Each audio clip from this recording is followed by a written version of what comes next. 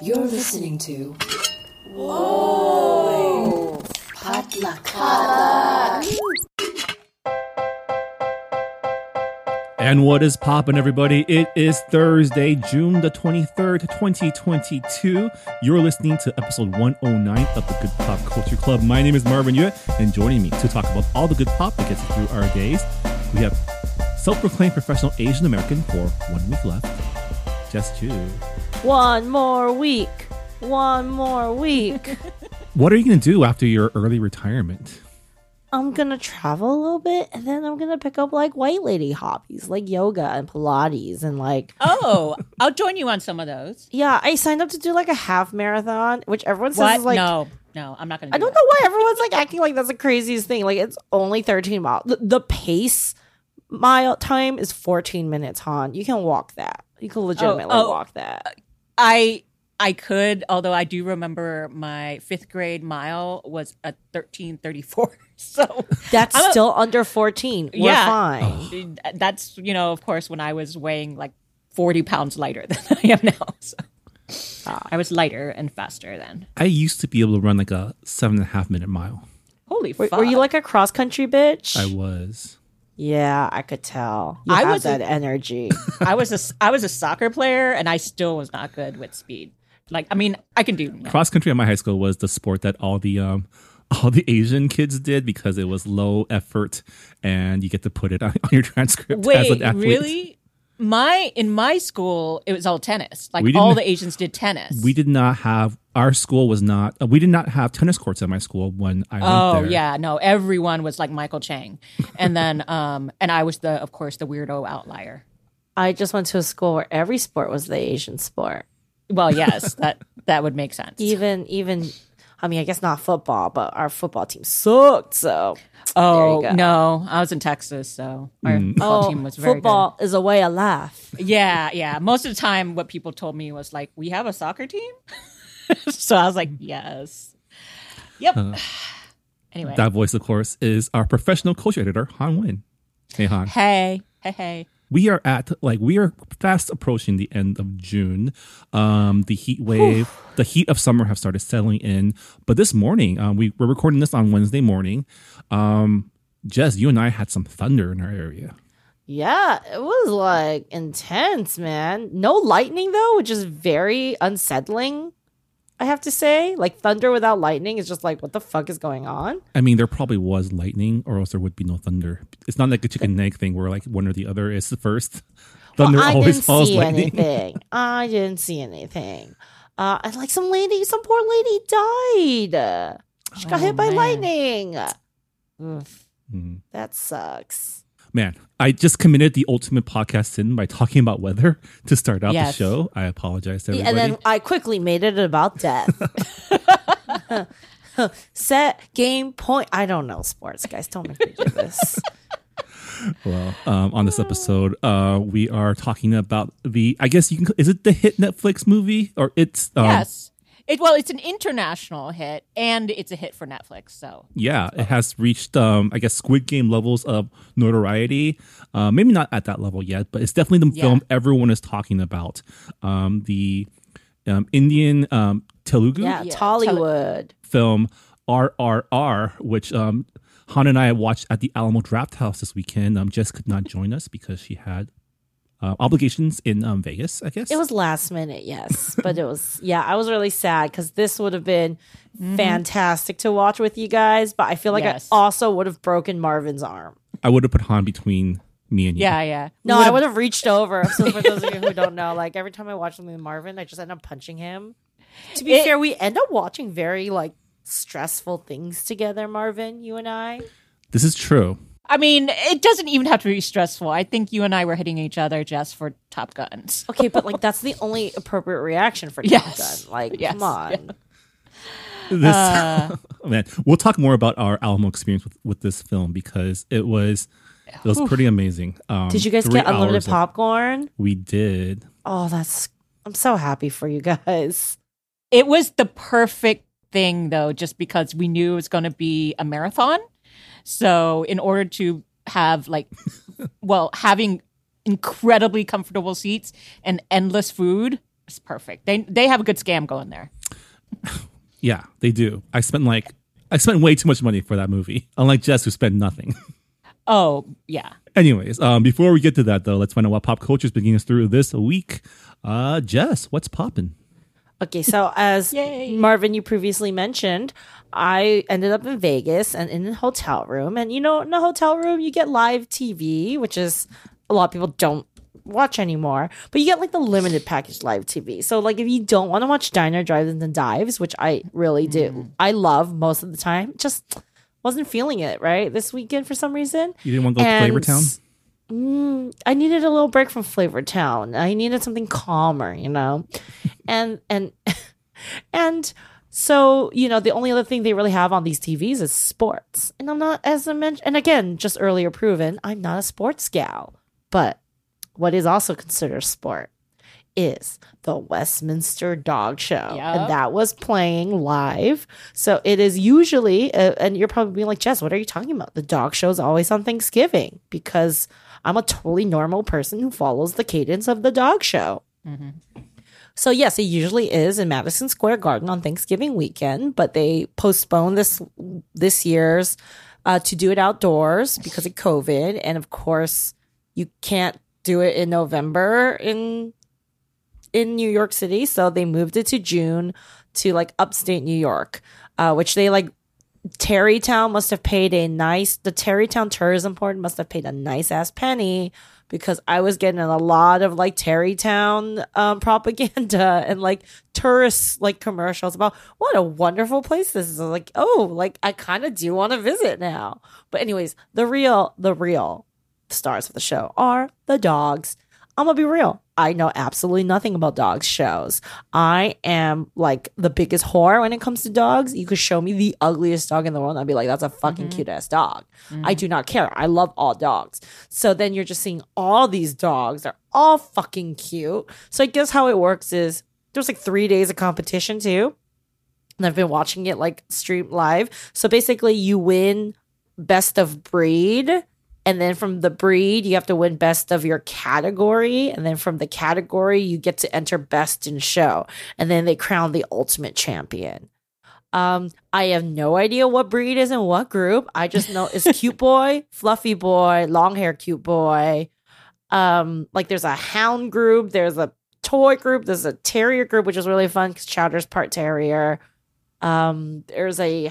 There's a working group. I honestly don't fucking know. I just think they were cute. They're really cute. And some of them have really cute names. Yes.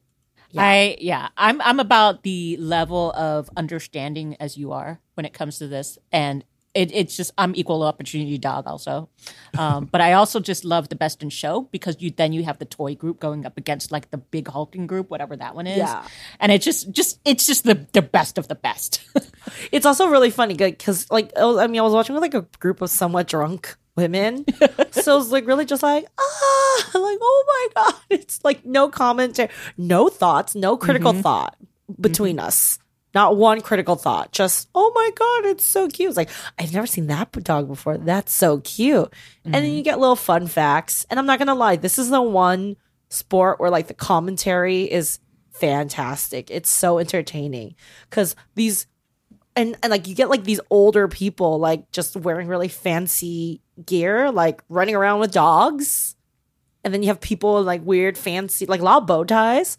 Fancy dressed humans like talking about these fancy humans running around with these fancy dogs. And then like my favorite is you have to check the dog's teeth. So they always put the dog on like this mount and then they go the dog's just like they're all bred to be like very temperate, right? Like they don't mind because if I try to do the Chowder, he'd be like, what the fuck are you doing? Yeah, they're trained to be handled in whatever way. Yeah, so they're just kind of like sitting there, kind of zonked out, vibing. Like the dog, like the judges are like feeling them up, and I'm just like, oh. And then they have to like do the little walk. And again, I cannot tell. Just like, what the fuck is a gait? Like, is there a wrong way for a dog to walk? I guess so. I don't know.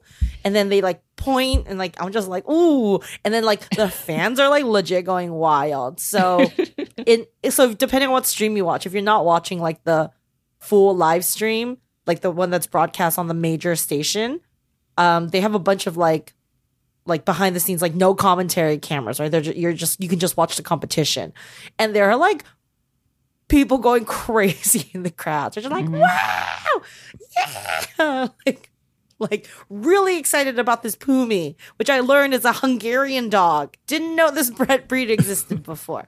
I mean, at the end of the day, do I, believe in purebred dogs?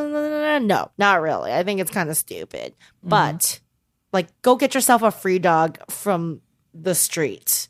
They are just as valid and loving, and I think all dogs have their own personalities. And but you know what? Of all the sports there are to sport watch, this is really up there. I love dogs. Highly recommend. What I do like is when they do announce the winner, then the dog usually celebrates. So that's kind of cool because the dog knows how to be happy. It's really cute though, because like after they do their they do their event, like the dogs are always like, okay, where's my treat? Yep. Like after they're like done working, it's like, I did it. Okay, like I was a good boy. Where's my treat? Amazing. All right. Would recommend. Han, what's popping with you? All right. Even though I watch plenty of TV, I might save that.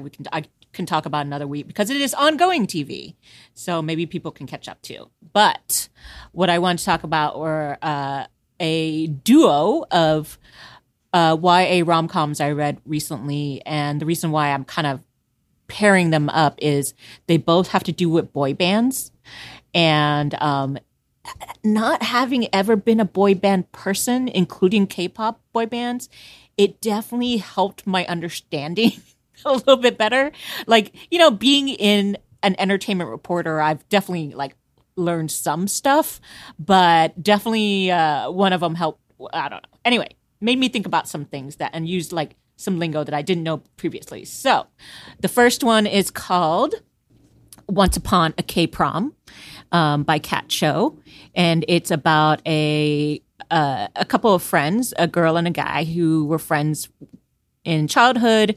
He eventually Robbie had to move back to Korea when he was about 10 years old. And then when he was there, he, became a trainee, went through the trainee program, became a boy band member. And now he's like in the hottest, biggest boy band, K-pop boy band in the world.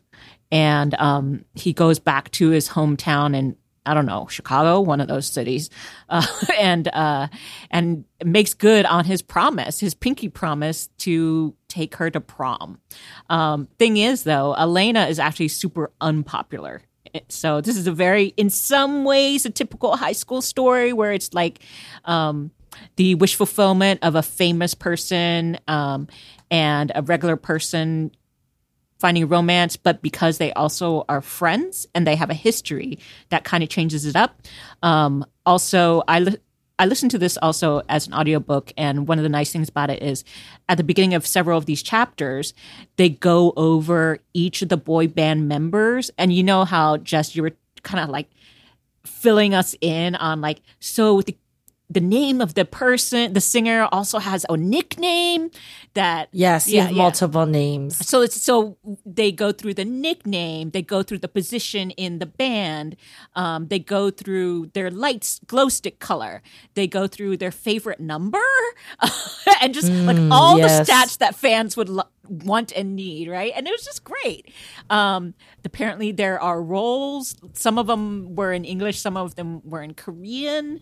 One of them was like the visual, so it was the boy band member known for being the best looking one, who was like sort of the face of the boy band. Yeah, like Mr. Worldwide Handsome. It's a thing. So yeah, all these things I did not know. I of course knew a little bit of like Korean language from, the K-dramas. So if they're calling, they call each other hyung, like older brother, whatever. But that was cool. And it gave me a lot more insight into, like, between this and watching the Blackpink documentary.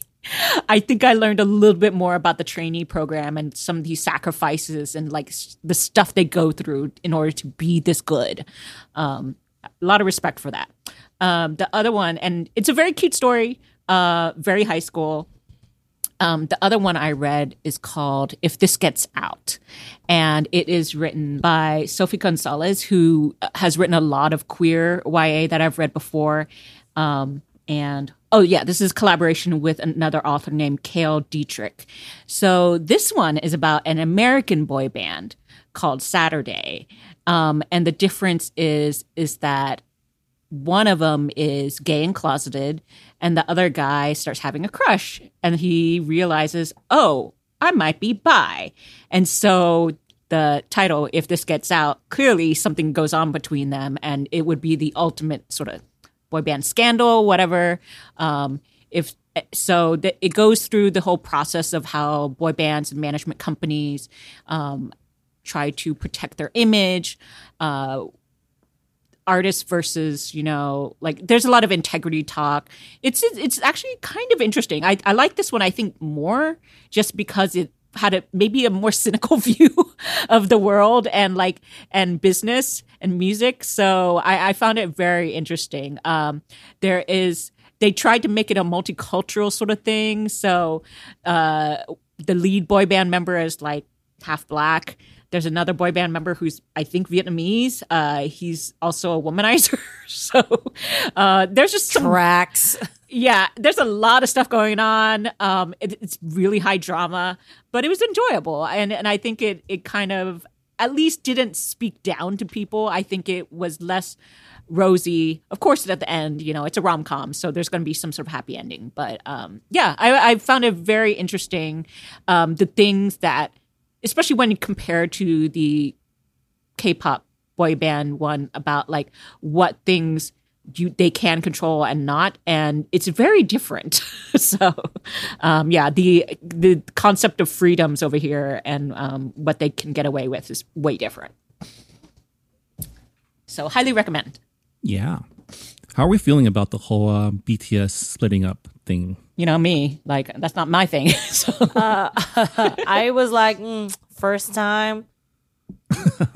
Yeah, I'm like, it's fine. It happens all the time. They're actually very lucky they didn't get a hiatus earlier, like a break. It's actually very standard to like take some time off between albums or like phases. I do feel like I think there's also been discussion about how basically like BTS has just been put through the grinder for the last 3 years, like to capitalize on their rising popularity in the wake of like everyone needing outlet for COVID during COVID. So the boys deserve a break. And I think they're also like, we don't want to sing Dynamite anymore. Yeah. It's like utter trash. And we're like, yeah, it is. It's fun. You guys do it well. But they're like, yeah, that's not our music. Absolutely. They put in their time. like when you think about how prevalent they were during the last 3 years, to the point where like even people who like me who don't follow them or like fans, they've been everywhere. So, I mean, they did represent Asian Americans at the White House recently. Yes. Yep. Yeah, thank you. Only respect for my president, RM Namjoon. Yeah, I mean they're like their soft power is insane, and then they earn the right to kind of just chill out and do whatever they want, make their own music, not have to like. It's not even a hiatus. They're still making music. Yeah. I think when people were freaking out and they're like, "Oh, there was a translation problem," I was like, "Yeah, you maybe needed to have like thought of a different way." Or they don't like people like truly. I forget because my Uber driver this weekend was like this white dude from Reno, and he worked at the Allegiant Stadium. So he's like, yeah, I saw like all 4 BTS shows, and he's like, I gotta admit, like they're pretty entertaining, but like he just really didn't understand like the context of like this K-pop mega group and like what a hiatus is and like and like how much they do not need to come to America. Yeah. You know what I mean? He's like, yo, they made so much money from America. I was like, no. America made a lot of money from BTS. Yeah. I think it was like what how much money did they bring into the LA economy when they did their tour? Don't get It was like Olympics level. Yeah. They don't got to build anything. They injected so much for sure. Stimulated the economy, BTS. That would and it's like it's not even a hiatus because of scandal. Like some of the hiatuses I went through were like breakups or because of like really bad scandals. That's a lot harder. So Yeah, this is very relatable. It's just like we tired. Yeah, we've done. It's been nonstop. Seriously. So. Oh, we tired. Exactly. Let them rest. All right, Marvin, what's popping with you? Yeah, it's been a very good week for watching South Asians on my screens. So, Han, you talked about Ms. Marvel last week. I finally caught up to, I guess I just watched the 3rd episode today before we recorded. And man, that show is a lot of fun. You're right. The vibes are so good. It's very teen comedy. The main character, Kamala, is just a ball of energy. She reminds me of like my geeky, like good friends back in the day. It's such a good contrast to like the teenage dirtbag played by Maitreyi in Never Have I Ever, Davy. Such a good show. So pure and entertaining. So. Yeah. I mean, she's definitely a very relatable character as like a former geek. I'm still a geek. Geekdom is for life. But I am getting a little concerned because in this 3rd episode, the MCU starts creeping in to the story. And it's a little frustrating because I'm having so much fun with Ms. Marvel, but I get the feeling, the tinglies, right? The spider sense that as we get more wrapped up into the MCU as a whole, that's going to take over the show, and I'm afraid that the tone's going to get lost a little bit. Yeah, I part of me just would rather they not, because we already know she's going to be in the Marvels. So like, who needs an extra? Like, why don't you just for those extra scenes just have fun? Yeah. Anyway, I just feel like until we get proven wrong, until we see someone do this right, I'm just going to assume the back half of this series is going to get pretty up its own butt with its mythology, which I think I feel more apprehensive because of the potential for Orientalism when it comes to South Asian tropes, right? Because... Well, I mean, the nice thing is it does feel like a lot of the creative team is South Asian descent, diaspora, or in some way, so far it feels pretty good to me in that regard, and well balanced. But of course, yes, you're right. Like maybe the deeper we get into mythology, the weirder, the way it gets handled, right? Because we kind of saw the same thing with Moon Knight, which got really deep into the Egyptian. mythology. It started out kind of rough, and then there was just no way, because so far it's been just an unapologetically South Asian celebrating show, right? There's like the characters have arguments about what the best Shah Rukh Khan film is. There's like a dance scene. This 3rd episode has a wedding scene, like an Indian wedding scene. So like a lot of really great stuff. And I hope I'm wrong. I hope it maintains this tone and this kind of vibe throughout. But it's getting serious now, right? Quote unquote. So I don't know. Yeah. I actually have to catch up on the 3rd episode, so we shall see. Protect Ms. Marvel at all costs. Yeah. I also still need to catch up with the end of Obi-Wan. And Same. I have no idea how that ends. Oh, yeah. I reluctantly will put it on sometime. But your boy was back in last week's episode, Jess. Mm-hmm. I saw Hayden that. Christensen, full DH CGI. I'm not ready yet to my process this. Like it's my friend it's been a long time, guys. Yeah. My friend who is also very much into Hayden Christensen is a fellow reporter, and so she got to interview him, and just her face while she's talking to him, because it's a split screen Zoom.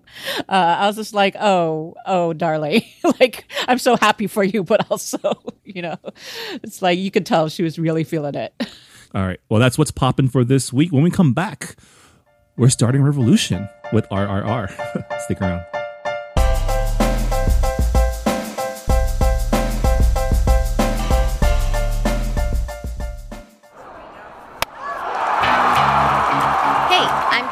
And I co-host the podcast Asians in Baseball alongside Naomi Ko and Scott Okamoto. Asians in Baseball is exactly what it sounds like. A podcast about the Asian and Asian Native Hawaiian Pacific Islander Americans in Major League Baseball.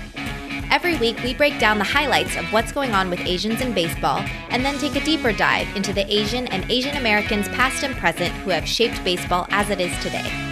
Whether you're Kim Ng's #1 fan or you've never even heard of Hideo Nomo, we've got something for everyone, especially for the Shohei Ohtani stans. Maybe too much for the Shohei Ohtani stans. Listen to Asians in Baseball wherever you get podcasts, part of the Potluck Podcast Collective.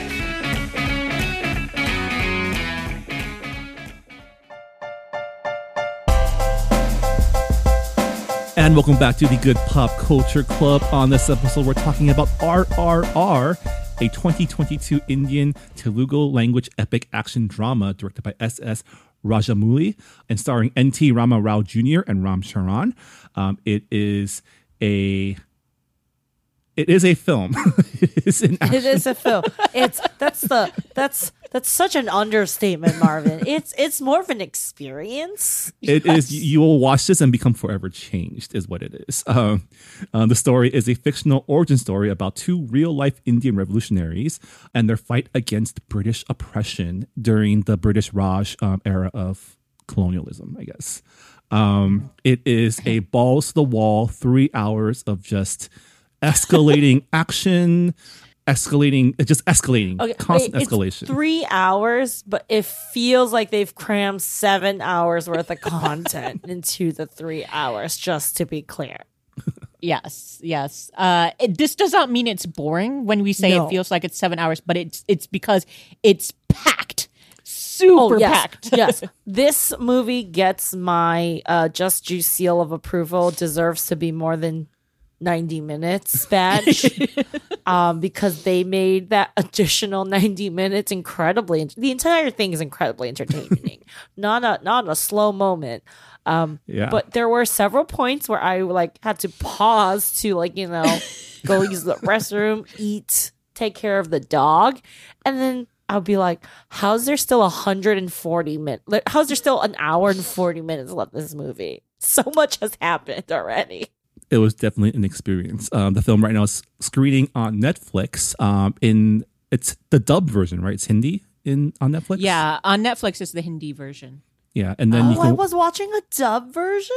Yeah. Oh my God, I feel so lied to. Hannah and I watched this film in the original Telugu language at the Alamo Draft House. In a pretty, I'd say it was a pretty packed house, right?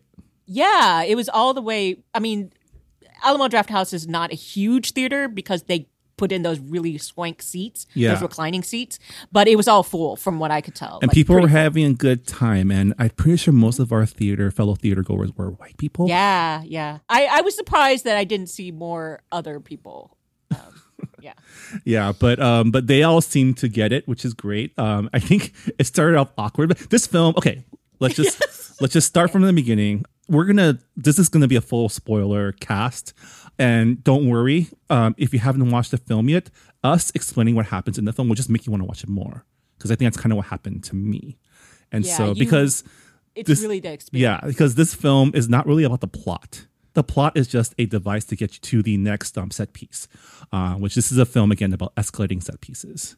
So if you do care about not being spoiled about what happens, I would say go watch it cold too, because part of the joy of this film is just being surprised at what they do next. And it's definitely worth watching for the first time. I wish, much like Everything Ever All at Once, I wish I would be able to selectively erase my memory so I can go back and experience this again for the first time. I'm just trying to recommend it to people so I can experience it vicariously through them again. Yeah.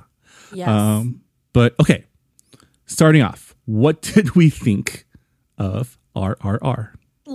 From the opening, I didn't have much background on what this movie was. I didn't realize they were real, based off real people, real historical figures. But you get this huge block of text at the very first shot, right? It's just okay, this is based off real people, but nothing's real and it's fake. We're making things up, which I like that they put in the beginning, because a lot of American movies do not do that. Yeah, right? Two disclaimers. How many people actually think in Abraham Lincoln hunted vampires, right? Well, that was the comp I kept thinking. I was like, oh my God, is this their Abraham Lincoln? Is this their version of it? And why is it so much better? Because Abraham Lincoln, it's a ridiculous, silly movie. The CGI, I mean, even I think the title card for one of the companies, the ridiculous CGI effects were oh, we getting some good CGI. We're getting some CGI in this movie.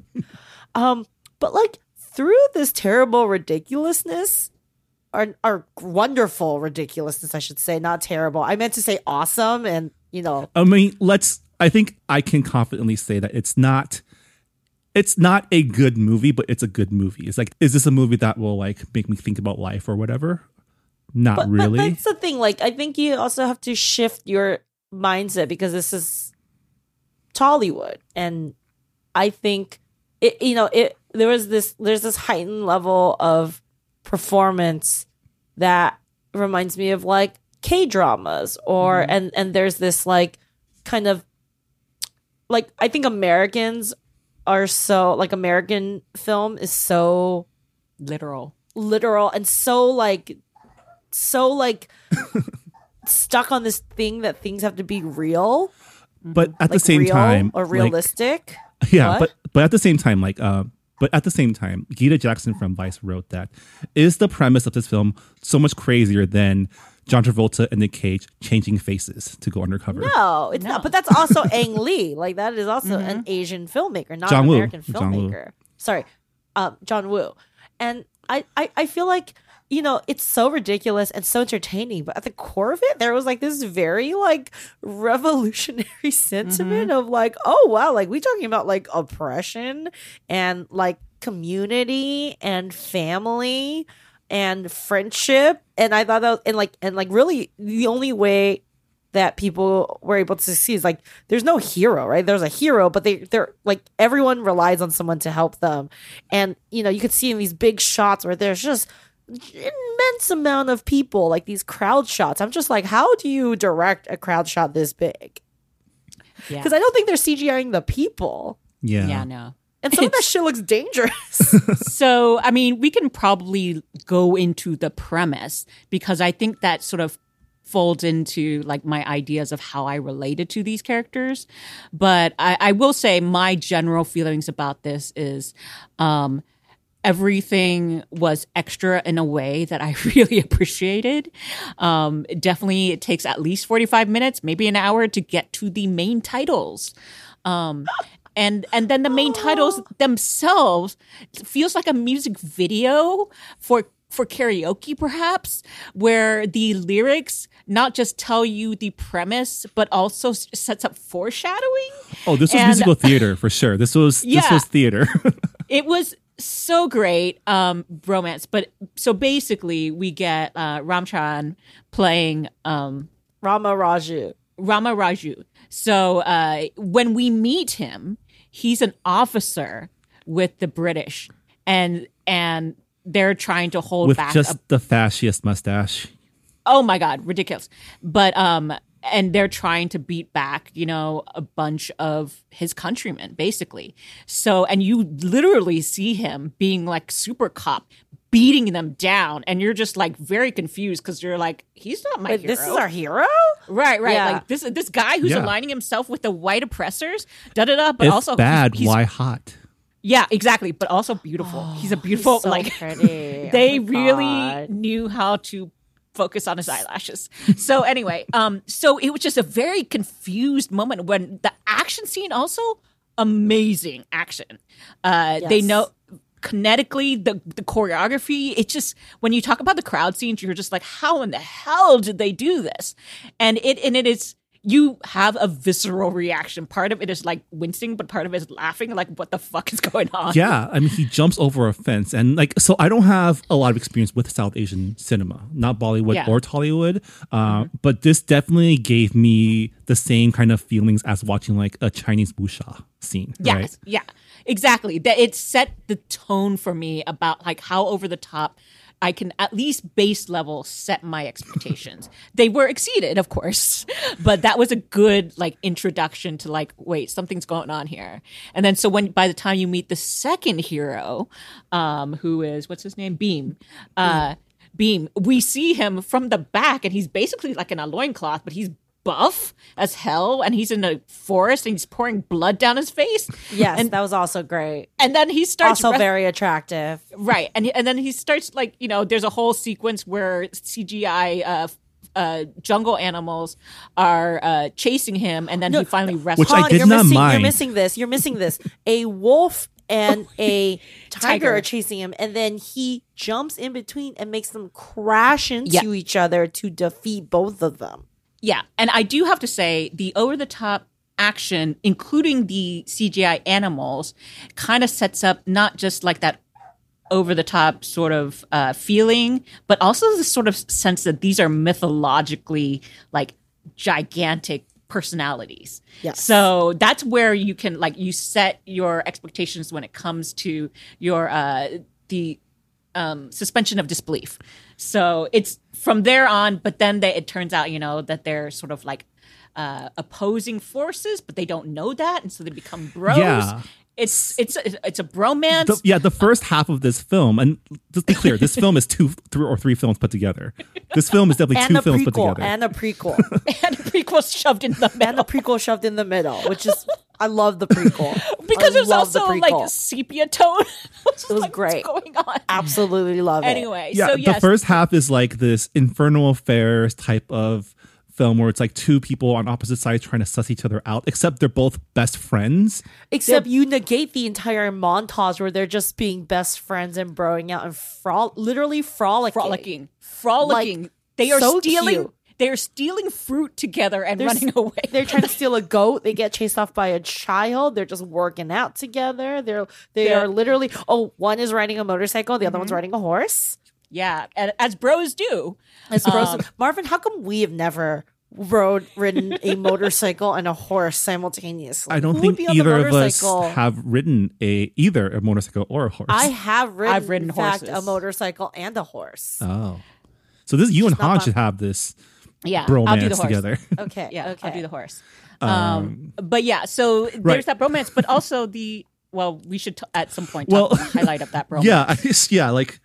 This is just going to be a podcast of just us talking about. Remember that time when they rescue a child that was trapped in a burning river by jumping off a bridge together, and then it ends with a bro Can someone clasp. explain the plan to me? Like, I truly do not understand how that was more efficient or like sensible than just because they assumedly have to swim past the fire to get out. Like they swim, right? So like, But we they're- don't actually see the rescue. Jess, I but, think you're like- tking too hard about I am thinking too this. hard, but like, just I think love about how awesome it was when they jumped off the bro bridge class, together. the meet cute. That's their Yeah. meet cute, by the way. They The bro rescue a clasp burning. that Yes. goes in that's what goes into the late title card, right? Is the bro class? Also, Yes. also wrapped in the flag that saves him from the fire, the pre-colonial Indian flag, I believe it is. So Yeah. there's a lot going Is that on. what it is? There's a lot I going on. missed a lot of context because I'm an idiot, and I'm not the most well versed in this section of history. So I know I missed a shit ton of things. Yeah. But yes, I think the way that this film has been explained to me is it's pretty much the equivalent of like a super pro America like 80s action film. Like it's just Yes. very like pro nationalism. I mean, I think it's more palatable because the enemy of nationalism here is colonialism, which I think makes it a lot more palatable in my like yes. aesthetics, even though I'm sure there's some like gnarly Basically, stuff there. we are all too dumb to be mad. But I mean, I gotta say, like, I fucking love the absolute cartoonish levels of evil that the British villains are. Some of, I think, the best writing. Whoever wrote this, I think he wrote the script as well, right? The Yeah, I director? mean, much like Face Off was like the combination of Nick Cage, John Travolta, and John Woo. I think this film is also like the combination of like three very, very popular people in the I guess Tollywood scene, and that's why the film is called RRR. It doesn't even mean anything. It's just the three of their names have R in it, so they called it RRR. No, it means fire, water, and then I forgot what the last one was. Interval. Yeah, depending on where you go, sometimes they say it's like roar, rubber, repeat, whatever it is. There's all different titles for it. So Okay, but like the I was hooked on this movie when the evil governor guy comes out and is like giving that whole speech about how this bullet is worth £1 sterling. It's Yes. not. It's like they're like these Indian people aren't even worth shooting. Like, wow, that is fucking evil. There's some really, really great action lines in this movie. Just like those one-line zingers that yes, we used to get in those 80s movies, but again, it's a lot more fun when the enemy is the British Empire. yes, I that was one thing watching in an audience of mainly white people. I was like, I wonder how they feel, but also most of them were American and they're probably able to separate their feelings from the British.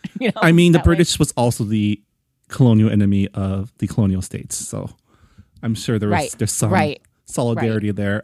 I did see a fun fact that the evil wife of the evil British man also played a Nazi wife in an Indiana Jones movie. Oh, that's why she looked familiar. Okay. Yeah. Yeah. She was bad in a good way.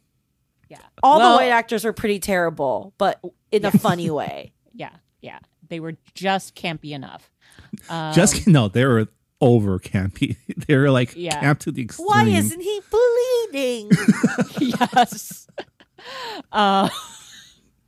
So anyway, yes. I think for me, the unexpected, even though I heard about it, of course, but highlight of the bromance is actually when Beam kind of has a crush on this colonial white lady, who is supposedly... She's one of the good ones because she's nice to people. Yeah, she's nice to people, so whatever.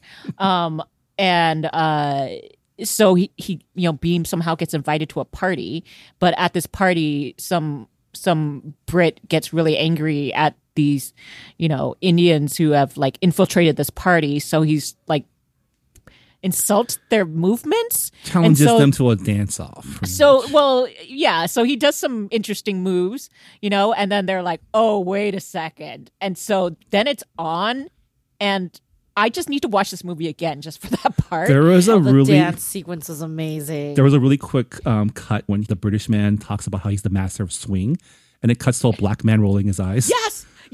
Oh, wow. Yeah. Wow. I remember that in the theater because I was like, why do we have a black man here? Is he going to play a part somehow? And then, so there's that. When Rama takes over the drums and what's going on here? And then it's the dance off, and the dance off is fucking fantastic. Also, they're both wearing my favorite outfit, which is the open shirt with the suspenders. And the Great Depression look. It's the party time look. It's the 1920s. Yeah, it's the 1920s. And so they, of course, incorporate the suspenders in with the dance, which is very good. It's so kinetic, but also just fun. Like, really fun. And that was where I was super happy being in the audience, because I was like, I wonder what everyone else was thinking. I remember seeing this dance scene circulate social media when this film first came out. And so when I saw that, I was like, I'm feeling deja vu. No, I've seen this before online. Oh, I'm so glad I didn't. Like, I try to avoid all the memes. Like, I had to read my my writer's story about it, but I knew the description wouldn't do anything, to spoil me, really. So, it was fucking fantastic. I kind of do want to, bring another friend and make them watch this with me. I mean, it's a big commitment to put this movie on and expect people to... I mean, people sit through a 3-hour Marvel movie. I feel like this film is way better than the Marvel movie. Yeah, because it's just it's Marvel movies. I feel like still try to have some subtlety in it to varying degrees of success. This film decides, you know what? Fuck subtlety. Again, much like Everything Ever All at Once. Let's just go maximum everything. I might try to tell my mom to watch this because she likes melodrama too. So she doesn't like subtlety. So this film is perfect for your older Asian relatives who just want to see cool shit happen on screen. Yes. Yeah. Actually, not too much dialogue, right? A lot of it is facial acting or movement. Yes, it's very melodramatic. I just want to beam and Rama to kiss. I did want them to kiss. They were so in love with each other. It was very sweet. I mean, that's a true romance. The white lady and the lady from the hometown. It's kind of like cousin. they're right there. They're whatever. barely there. I feel like this film, does it pass the Bechdel test? No, not even close. It's not. They don't even. Were there any scenes where two girls talk to each other? I don't think so. No. We knew from the very beginning, the opening scene, that this is not a movie about women. Yeah. Yes. It's also I'm not gonna lie, it's really funny, but again, this is melodrama, right? So the motivations are very everything's very broad. It's played broadly. The motivations are very clear to understand. Beam wants to save this child. Rama wants to honor his father's promise, and we should go back to talk about Dad later. Yes. Because we get a whole fucking prequel movie in the middle of this movie, which is fantastic. Origin story. Yeah. But it's so broad. Yeah, and I mean, so the first film in this multi-film movie is about this burgeoning friendship between two enemies, right? You have the cop and the guy who's Trying to kill the governor because yeah. the governor has stolen a child. right. You have the cop and you have Liam Neeson from Taken, right? Those are the two archetypes, and then they decide that they love each other, but then they can't forsake their missions, which is one to serve the crown and one to save this child, which culminates in an assault during a party at the governor's mansion where you have that just amazing slow motion shot of Beam jumping through the crowd, surrounded by all the animals that he has captured to attack this party. He's reluctantly captured. He does apologize to the tiger when he captures him. Of course, because he's a good boy. There's a Chekhov's meat loin. They're feeding the tigers. So we knew they're gonna come back. I audibly laughed out loud during this scene when all their throats were just being ripped out. I was like, and then they're wild animals. They don't know who they're attacked. So sometimes they attack Beam, and Beam just takes a jaguar and throws it at a British officer several times, not once, several times. I was definitely cackling too, and I mean, this scene was so. Before this scene, there hasn't really been any deaths, right? Like that scene where Rama is beating the crap out of all the revolting peasants. He doesn't actually kill anybody. He breaks arms and incapacitates people. The guy but there's smashes his head open. But there's no explicit death. Yes. And I kind of love that the only explicit violent deaths in this film are all the British colonial soldiers. That we see on screen. Yeah, that we see on screen. I mean, we get some mass murder later on, but because again, we need to show the true atrocities of the British Empire. But what I was about to say before, it is also really funny with that the broad movie, but that the prime motivation and principle of this whole film is that children are sacred and should be protected. I was like, I don't know if that would play in America. I mean, it'll play. People just don't. On the theoretical level, yeah, but people not in the won't real internalize level. those lessons, right? I'm not gonna lie though, that little girl was kind of annoying though. She girl, was a he's dummy. trying. Yeah, he's trying. You can't make fucking noise right now. Help a brother out. He's trying to save you. This is where it's very clear this was written by men. Just because all of the characters who are women, including the little girl, are just utterly useless. Yes. They're just devices, to get. I do also like how all the women in this are very obviously 8 shades lighter than everybody else in this movie. Yeah, I was about to say when I was watching it, I was like, yes, you can see the colorism at play. Anyway, right. You talked about the first third and the middle. Right. So the first half of the film ends with Rama defeating Beam and arresting him in the name of the crown. And then we're end with, oh no, what's going to happen with this amazing friendship? Is the bromance over?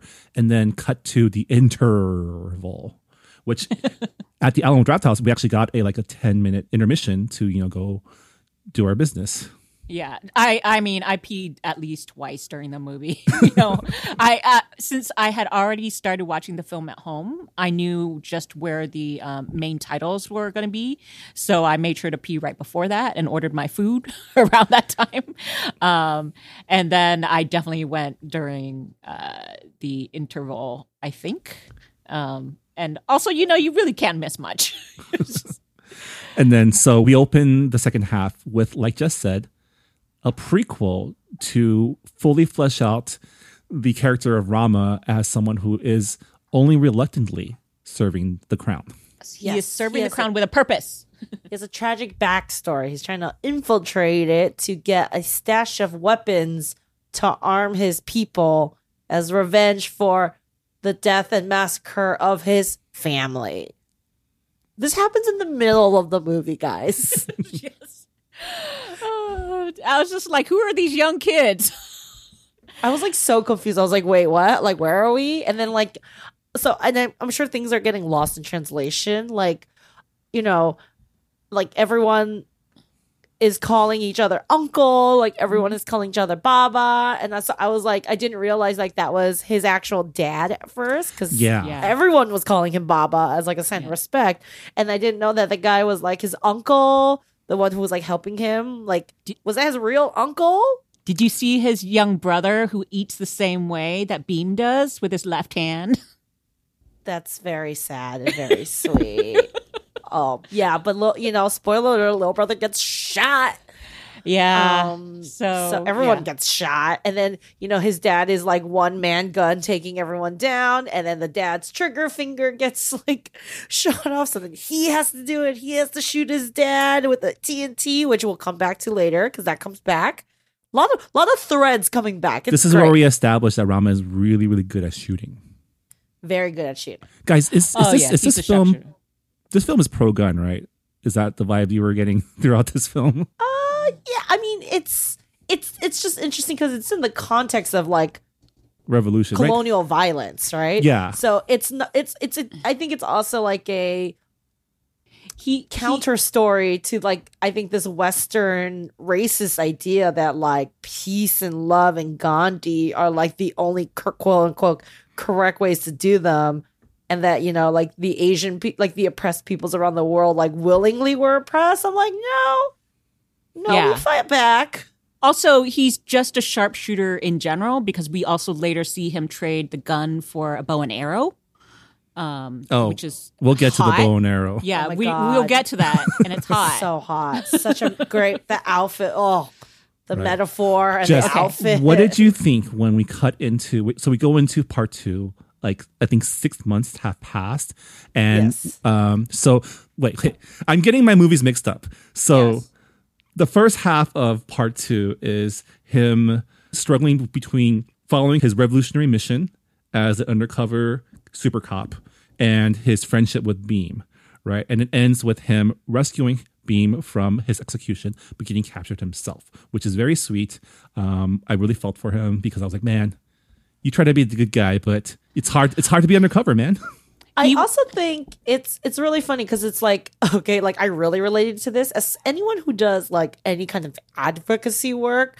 And again, I can't believe I'm relating this like to RRR, but like it's true. Like anyone who spends a solid amount of time doing true advocacy work, you're gonna have to make compromises. Like that's really the way. Like it's very hard to get things done with like a purely idealistic like way, right? Like eventually you have to make a compromise, make one here, one there, and then like at a certain point you've made so many, you have to think like, am I still doing what I set out to do, and is it worth it? Is the ultimate goal worth it if I have to hurt the people I'm trying to help along the way? Which I'm like, oh boo, like I get you.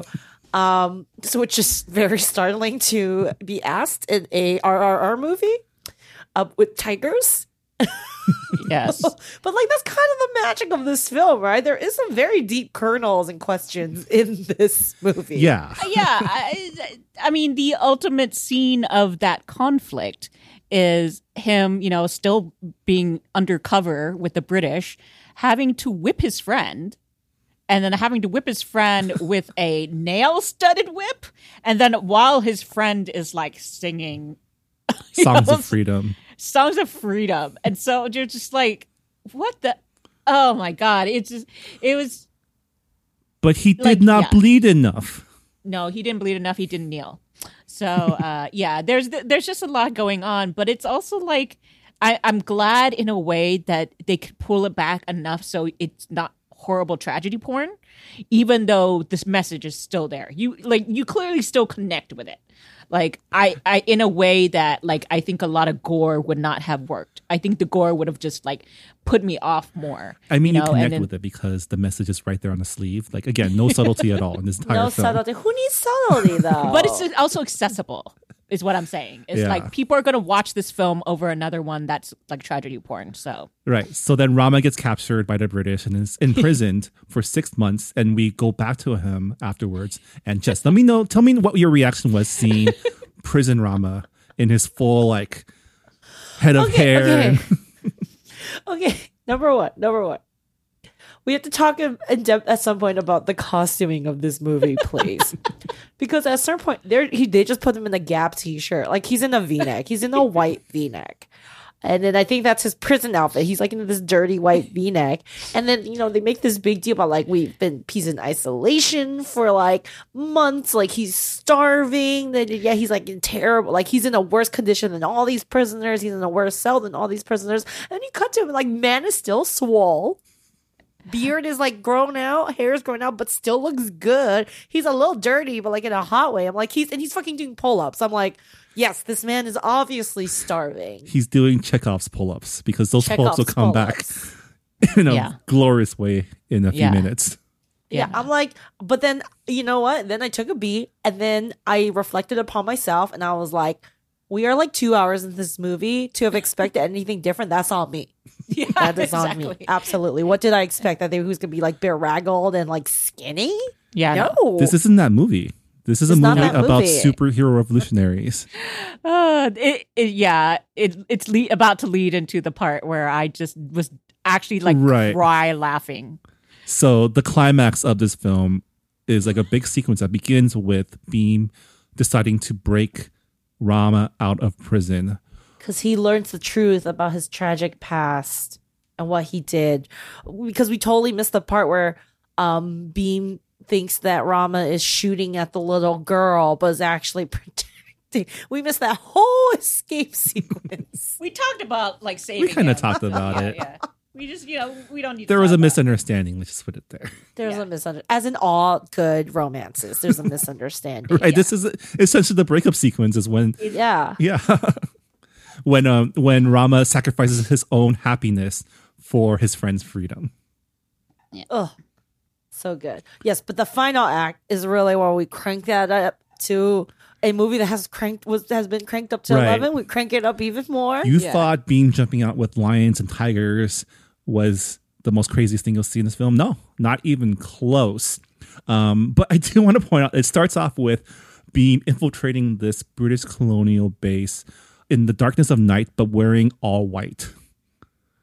Yeah. I mean, that was important for his purity of intent, I guess. You got to look fresh when you bring down the colonial masters, Marvin. and him needing to save Rama is important because Rama's not just been taken out of his regular cell, but he's been put in the ground in solitary confinement, and they beat up his legs, so his legs are like So Beam has to carry him on his shoulders. And who knew this would be the second? Is that why he has to be? I totally missed. But you know what? Luckily, he's been doing pull-ups. So I'm sorry. And who knew that we would have our second very dramatic scene of someone carrying someone else on their shoulders after Everything Ever All at Once, during the scene where Michelle Yeoh carries Harrison Jr. on her shoulders to try to rescue Rakakuni. Yes. So in this way, we have Beam with Rama on his shoulders. They're kind of doing like almost like Human Centipede, but without the grossness. And they are kicking ass as they escape this prison. So Beam is basically the legs of this, the situation, and Rama, because he's been doing all the pull-ups, he's the arms. And so they're just a very tall one guy. Like they're two men, but as one. They're two men with four arms. Which seems less efficient than just having two guys. But now that I realize that his legs are injured, that makes so much more sense. I was like, this is not more beneficial than having two guys on the ground, like kicking ass. And I want to sit there during the writing session during this scene, which is like, okay. And then Rama shoots two guys, and then Beam reloads for him, so Rama can hold on to both guns. And then they keep running. He's basically cowboying with a gun in each hand. He shoots it up. Two bolt action rifles. Right? Yeah, he puts the gun down, and then Beam cocks it for him, and so now he's reloaded. And I was just like, that is when I actually started crying. Yeah, because I don't think that's how these guns work. No. I don't know much about guns, but everything has been to this point. Be like, you gotta load it, you gotta like brace it, and he's just like firing left and right. This also required there's like the 2-person parkour thing going on. Right. They're it like was- climbing a tower. And this is where Chekhov's pull-ups come up because they need to reach the top. And the only way to reach the top is with Rama pulling both of them up with the strength of his upper arms and then flipping over this giant tower. It was so good And because it's believable because Rama's been doing pull-ups in his cell. right. He's swole. And what I liked about that is, right as soon as he jumped on his shoulders, by the way, you see him wince just a little bit because to show that his legs are hurting. Anyway, this does not explain what happens next. Yeah, which brings us to the forest battle scene where the governor is now sending everyone to attack them, including the special forces. Beam, I guess, heals Rama's legs with magical herbs. And then Rama decides to become the god of war, apparently. So, like, I'm trying to remember where they got the red fabric because that was shown in a scene right before. Was it like flags? What was it? I don't I forgot what remember. it. Yeah. But anyway, he makes them into pants, and then Right. he takes the bow and arrow from the statue of the hero who has real bow and arrow for some reason, and since he is a marksman who can apparently relay his skills as with guns to a bow and arrow. He's just good at shooting. And Yeah, he he's just good at saves shooting. Beam from the Special Forces British Army by shooting arrows in their faces. And this And it's also a metaphor about going back to your roots to beat your oppressors. Great movie. There, yeah. I mean, you knew it was on when his theme song came back on. his theme song came back on. There's fire. There's fire for some reason. He's shooting arrows. He's also jumping in the forest. So there's a lot of good poses. We eventually do get the motorcycle and horse scene again somehow. There's this video game series called Yakuza that I've talked about before, where you play as like an over-the-top guy who fights with whatever he finds around him. And some of his moves literally involve him picking up a motorcycle and slamming it into people. And they did that in this film.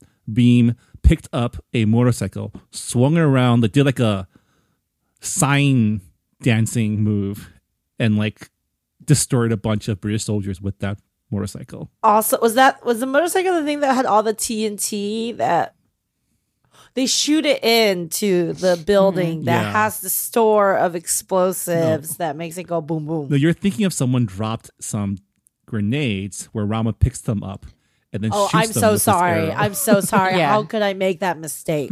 Yeah, he attaches the grenades to the end of his arrow, so he's now able to shoot the grenades. Yes, because that is how grenades work. Fire them. You Yeah, know, fire the grenade. Again, Jess, you're trying to apply too much logic to this really awesome action scene. No, I had a good time. Look, like Rama was I love a clean cut man. I love a suit. I like a slick back look. The actor who plays Rama is like fucking beautiful the Yeah. entire movie, even when he's like starving, quote unquote starving in his cell and all dirty and fucked up. When he's like hair down, like L'Oreal commercial, like wind blowing hair with his chest out and like in that fucking shooting arrows, I was like, I know what love is. Yeah, this movie was just like, I don't know how many different ways you can make this guy like appeal to me, but it's working every single time. Even when he has the whole fascist mustache, you know. I even like the fascist mustache, and I'm It's just like, I know horrible. you're the bad guy right now, but like, Yes, I was so confused. The tragic backstory, I was like, I'm for it. And who knew you could do so many things with a stick? Right. And so the final battle is just these two superpowered revolutionaries just taking on the entire British, I guess, garrison, and ends with a really amazing kill shot that splashes blood all over a sign that says, The sun never sets on the British, Empire. And that's art. Mint. That's art, right? That's art. That is art. Like, again, like anytime you're gonna rag on the British Empire, it's just 10 stars from me. I'm just laughing, just remembering. like that moment because I was like, oh, they went there. Oh, our theater clapped. We applauded. Yeah, we applauded many times, and including in that moment. I also love the very cheesy line at the end when everything's done, and it's like, "Oh, great! Can you teach me how to read now?" Because and then the other guy's like, "Thanks for teaching me how to use this bow and arrow." Or what? He doesn't know how to read. It was just they were like. There's like that literally did not impede. Maybe there's like some historical like thing about the real person about something, but like again, have no knowledge of this coming in. Like the fact that that's just an important point to bring up at the end of this mega mess movie where his inability to read has not hindered him at all. There's not one scene where it's like, oh, I would have solved this if I could read. It's just they're bros and they're very complementary skills. And so because Beam, of course, he doesn't have the skill of like aim, but he has the strength. So he's like the ox. And so we saw him like when he spun around the motorcycle and whatever. So and we also saw earlier that that Rama is surrounded by books. Like he just keeps reading all these books. Beam is definitely like the himbo of this relationship, right? Yeah, I did have to say, like, it was slightly uncomfortable for me when he was like flirting with the white lady, and she would just talk to him, but he wouldn't understand anything. They got in a few good jokes in there, though. But in the end, he got to hug her. He doesn't need that in his life. He doesn't need that mess in his life. He can get some other lady way better than her. But, you know, whatever. They had a token, so she was the token. All right. Anyway. Yeah. All right. I hope you've enjoyed our recitation of the plot. Sorry. There's so many things we missed, you guys. Just keep watching it. Just watch it. I mean, I did warn this was a spoiler cast, so people knew what they were getting into. Most of you should have just turned this off right at the beginning and watch this damn thing come back. If not, you know what? Now you know what you're to expect going in, and it's still going to be awesome. So, not a bad deal. Okay, final verdict. Is RRR good pop? Absolutely. More of this. I hope like Americans can also like take their blockbusters a little less seriously. A little less literally. That was pretty Top Gun took ridiculous. itself 100% seriously, Really? Marvin. Oh yes, 100%. You think Tom Cruise is self-aware? No. It was great. And I think this movie's gonna do ultimately what all good movies should do is like I'm gonna go read about the real people and see what they were all about and see what creative liberties this filmmaker took. I'm gonna be like, oh, you mean this activist didn't kidnap a bunch of tigers? Wow. Yeah, I feel like so. I'll go next because I have something to say to that, which is, yes, this is good pop. It was a great time. I've yet to see anyone say they did not have a good time watching this film. And if you do have a bad time, it's probably because you're no fun. But apparently, this film is just one big fanfic because these two guys never met each other in real life. They were not actually bros. So basically, the whole setup of this film is the director saying, what if these two guys who were revolutionaries during the colonial period met each other and were best friends? I love it. I think we need more historical fanfic. Yeah. I definitely think this is great. I think it is art house cinema. It's just a good time. And this kind of still is completing the streak of my favorite films being Asian this year. Everything Everywhere All at Once. I really enjoyed Fire Island, and I feel like RRR is another one. Like if all of these films are the ones that I'm telling people to go watch, then I count those as some of my favorites. Yeah, definitely a ton of fun. I'm glad to have been able to watch it in a theater. Sad that Jess, you weren't there with us. You would have so much fun. You guys ready down for round 2? I'm considering it. Like I'm trying to see. I almost wish like there was a sequel or something that we could go and sequel. I mean- the prequel wasn't enough. I mean, his other films are on Netflix too, right? Yeah, I'm actually going to check out Bahubali, like the beginning. That's part 1, and then watch part 2 at some point. But yeah, like that's another 2 hours and 37 minutes. Man, this is what we were missing. This is what I was missing by not engaging with South Asian cinema for so long. I mean, this is worth it. This one is worth checking it out, and then maybe it's a gateway. Yeah. Well, that'll do it for this episode of the Good Pop Culture Club. If people want to find out more of your thoughts, where can they go? My trash takes are on Twitter at JustYouTweets. And I am at Anonymous. You can find me on Twitter at Marvin Yu. You can find our show at Good Pop Club. We are a proud member of the Potluck Podcast Collective. Check out our fellow Asian American hosted podcast by going to the website podcastpotluck.com. All right, we'll be back next week. But until then, we'll see you next time. Bye, everyone. Bye.